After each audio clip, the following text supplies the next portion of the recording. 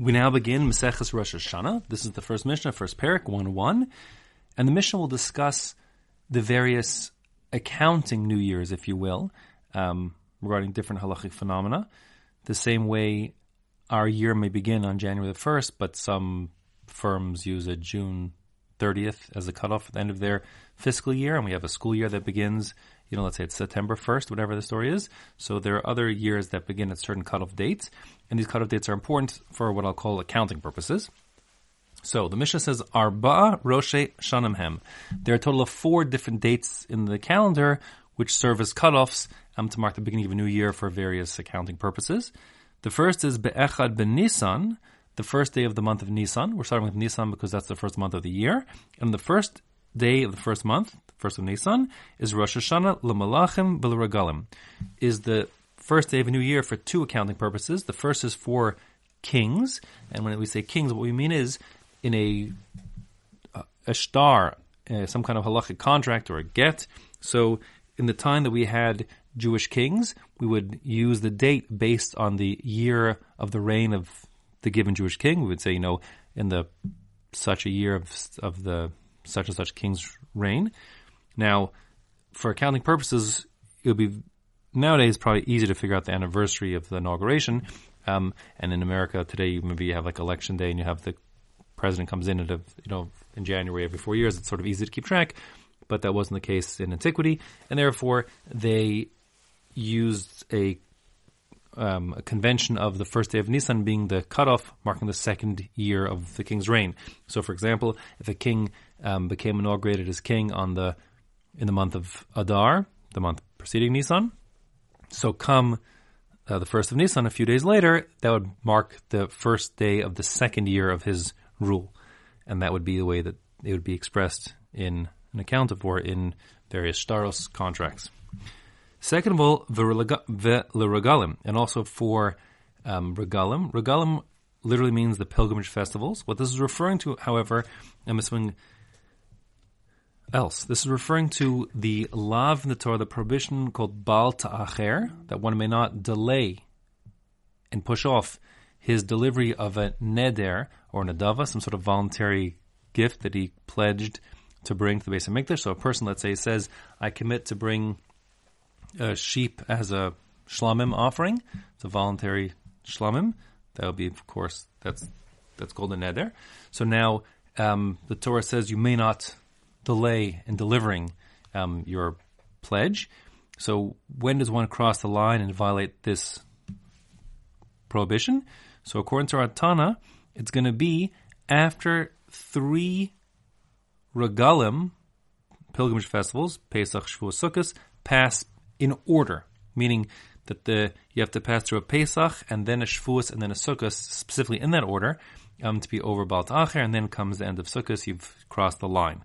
So what that means is, let's say, for example, we're talking about the person who made the commitment to bring the shlamim, let's say he does it during the Sfiras Omer period.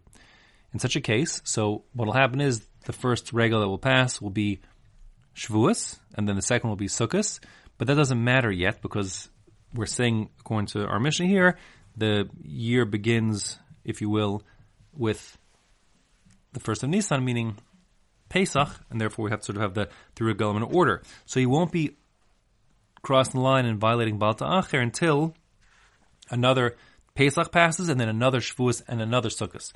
So the point is that it's 3 starting from Rosh Chodesh Nisan in that order, and that's because of the pasuk which says B'Chag HaMatzos, B'Chag HaShavuos, B'Chag HaSukkos. There's a specific order for the holidays: Pesach, Shavuos, Sukkos, and therefore that's going to be the line in the sand, the first of Nisan, and you have to pass 3 after that in order to be over Bal Ta'acher.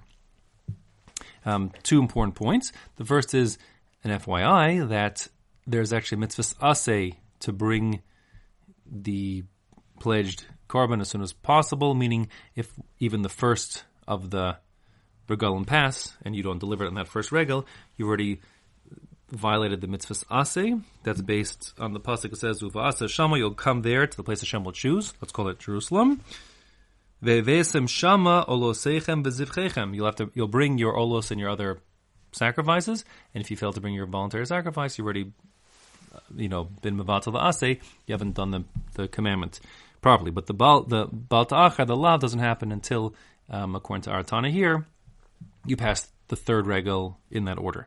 The Bartanura learns like the Rambam, that the halacha is not like this Tana, this is Rabbi Shimon, but the halacha actually follows the Tanaim who hold that it's any three in a row, any three regalim. So meaning the case I gave you before, if a person in the middle of Sfiras Omer period commits to bring a neder, so then he'll only have Shavuos, Sukkot, and then Pesach, and when Pesach, that first Pesach, end of that Pesach, if he didn't bring it yet, he'll be over Baal Ta'achar.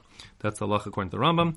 There are other Rishonim, like the Ritva and Rashba, who disagree, but I assume the halacha is like the Rambam. Okay, meaning the Ritva and the Rashba learn like our Mishnah, that indeed it has to be three in order, starting with Rosh Chodesh Nisan. Second of all, Be'echad Be'elul, on the first day of the month of Elul, that's Rosh Hashanah L'Maser Behema, for the tithing of livestock. The cutoff is the first of Elul. The idea here is that one has to give a tenth, or I should say, if a person has, let's say he has cows, goats, or sheep, so if he has 10 cows, he's supposed to put them in a corral, and then they should come out of the corral one at a time. The 10th one out of the corral, daubed with red paint, and that becomes a korban called Maser Behema. If a person only had 9 cows in a given year, so then he will not send any of his cows to be korbanos. None will be Maser Behema. If a person had 19 cows, he only has 1 cow. There'll be Maser Behema. That'll be the 10th one that comes out when he puts all 19 inside the corral. If he has 20 cows, he'll bring 2 as Maser Behema. Okay, so there's a rule, and the rule is that you can't tithe last year's cows on this year's cows, or vice versa. That rule is basically learned out from a very similar rule that applies to agricultural produce, which must be tithed. The pasuk in Devarim Perek Yudalet pasuk Chav Beis 14:22 says, "Aser ta'aser es kol tfuas zorecha hayotzi hasadeh." You'll certainly tithe all of your grain that comes from your fields, shana shana, year by year.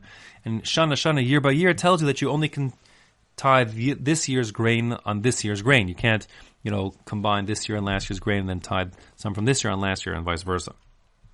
Therefore, that means you have to have some cutoff date, which defines which year a given grain belongs to. And we learn similarly that's going to apply to animals as well. So the cutoff will be, according to the Tana here, the first day of the month of Elul. And the reason why Elul is chosen is because by the time Elul rolls around, Elul is the end of the summer.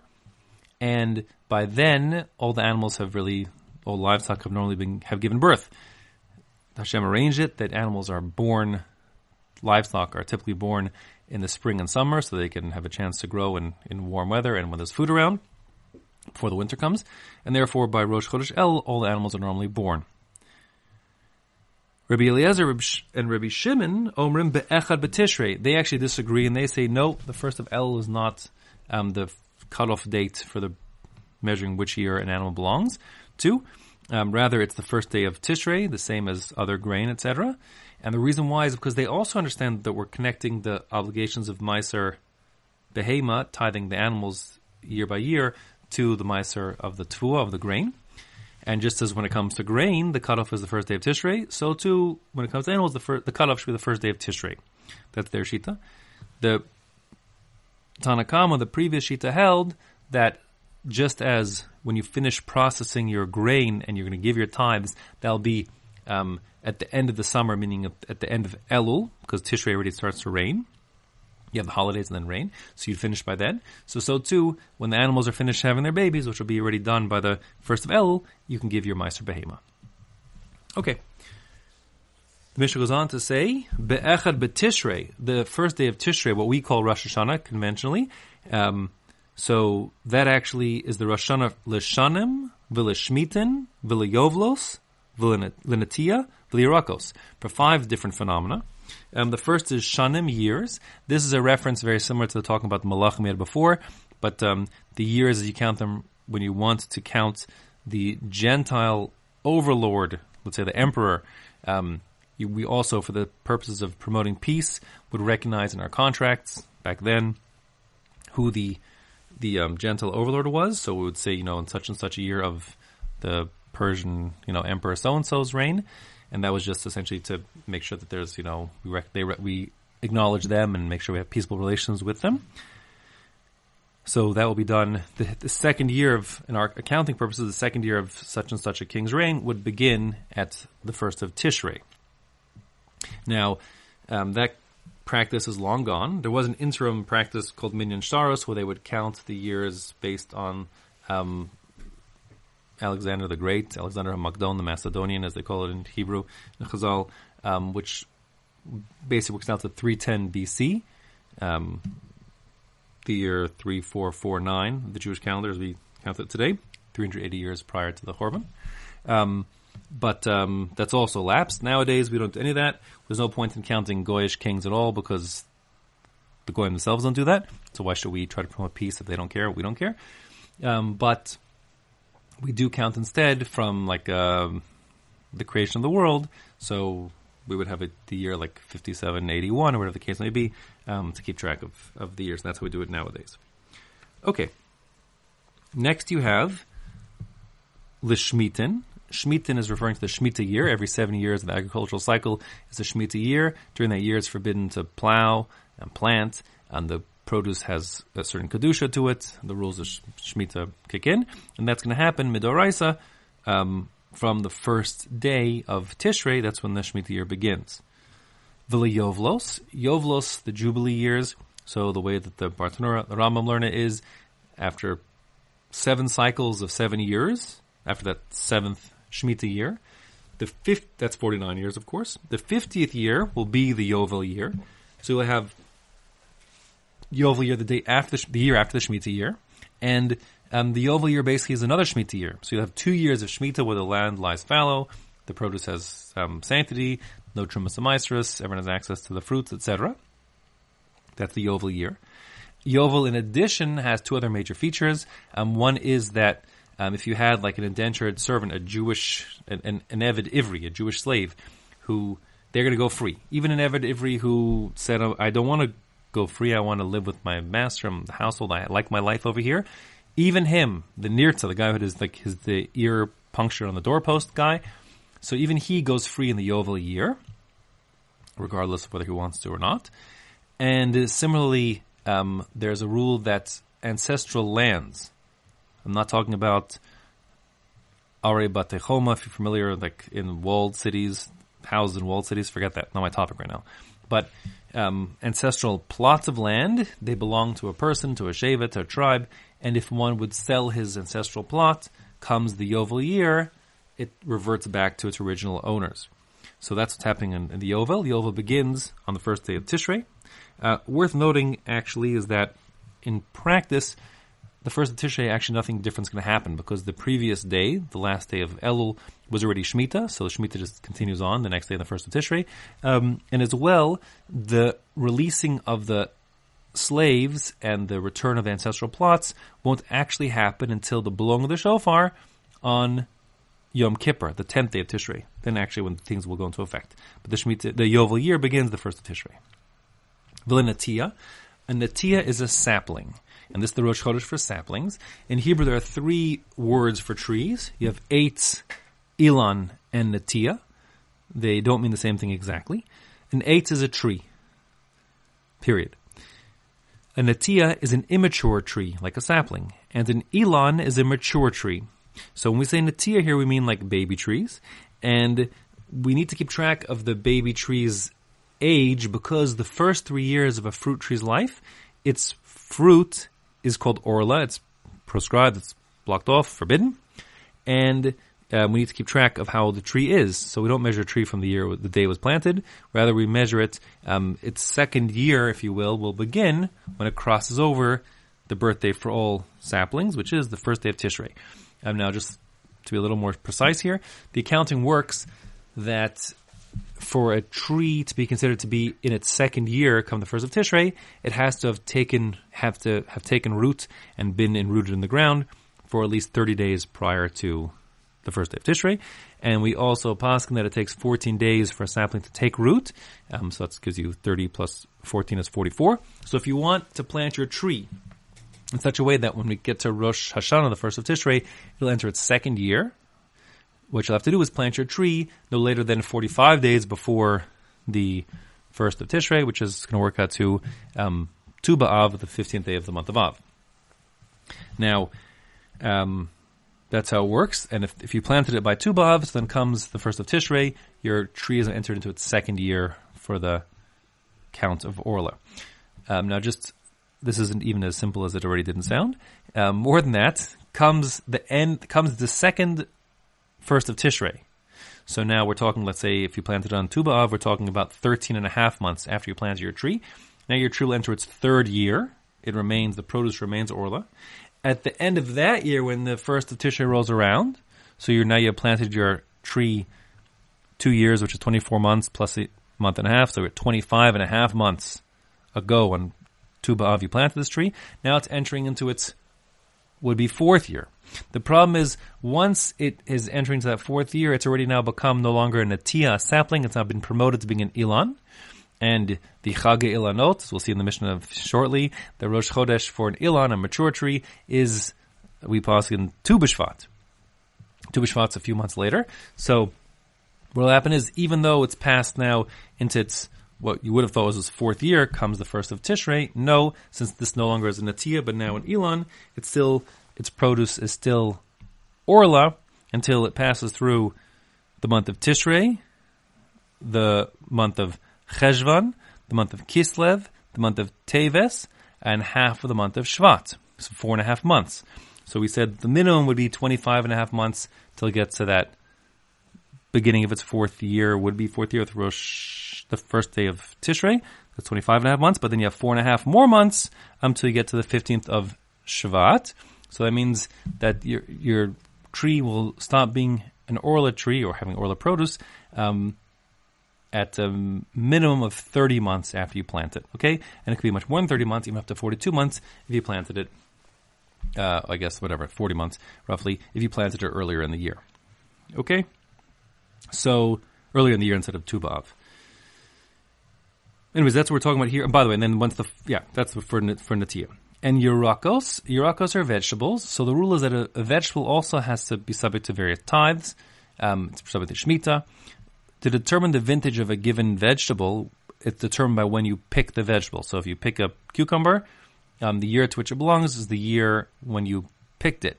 And now, since you can't tithe this year's produce and last year's produce, and similarly, you might need to give in the years 1, 2, 4, and 5 of the cycle, you give Meiser Sheni. In years 3 and 6, you give Meiser Ani. You have to determine which year this cucumber belongs to, and that will be based on when you picked it. And if you picked it before Rosh Hashanah, the 1st of Tishrei, then it's the previous year's. If you picked it after the 1st of Tishrei, it's this year's. Okay, that's that. Now, Be'echad B'Shvat, on the 1st of Shvat, Rosh Hashanah Le'ilan, by the way, you notice we didn't mention anything about Rosh Hashanah being a day of judgment. That's not the point of our Mishnah. Our Mishnah is discussing accounting. Next Mishnah we'll talk about judgment.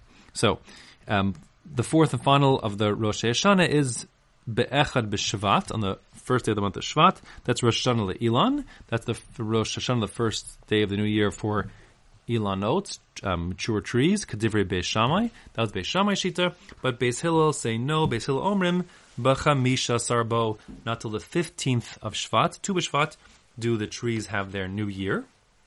Of course, you pass like Beis Hillel. The machlokas here, Beis Shammai say that once you get to the 1st of Shvat, already most of the rain for the year has fallen, and therefore the saps beginning to grow. This is sort of like the beginning of the new year, and soon we'll see the trees begin to blossom. Shkeria Parachat, the almond tree blossoms first, typically, and so on. So Beis Shammai says we're like on the second half of the rainy season, and therefore that'll be the cutoff. Beis Hillel say no, we want to be the second half of the winter season, just like we're accustomed to. Winter's 3 months long, and in the secular accounting, 21st of December approximately marks the beginning of winter. 21st of March, approximately marks the end of winter and the beginning of spring. So too, the winter is called the Tekufas Teves. The Teves, the beginning of Teves marks the beginning of winter. So those 3 months, Tevet, Shvat, and Adar, those are the 3 winter months. And Beis Hillel say, so the middle of the middle month the middle of Shvat is the 15th of Shvat. So that will be, once you get to 15th of Shvat, you've passed the first half of the winter and the second half of winter, and now, again, the sap's beginning to flow in the trees. Things are, we're moving towards a new year.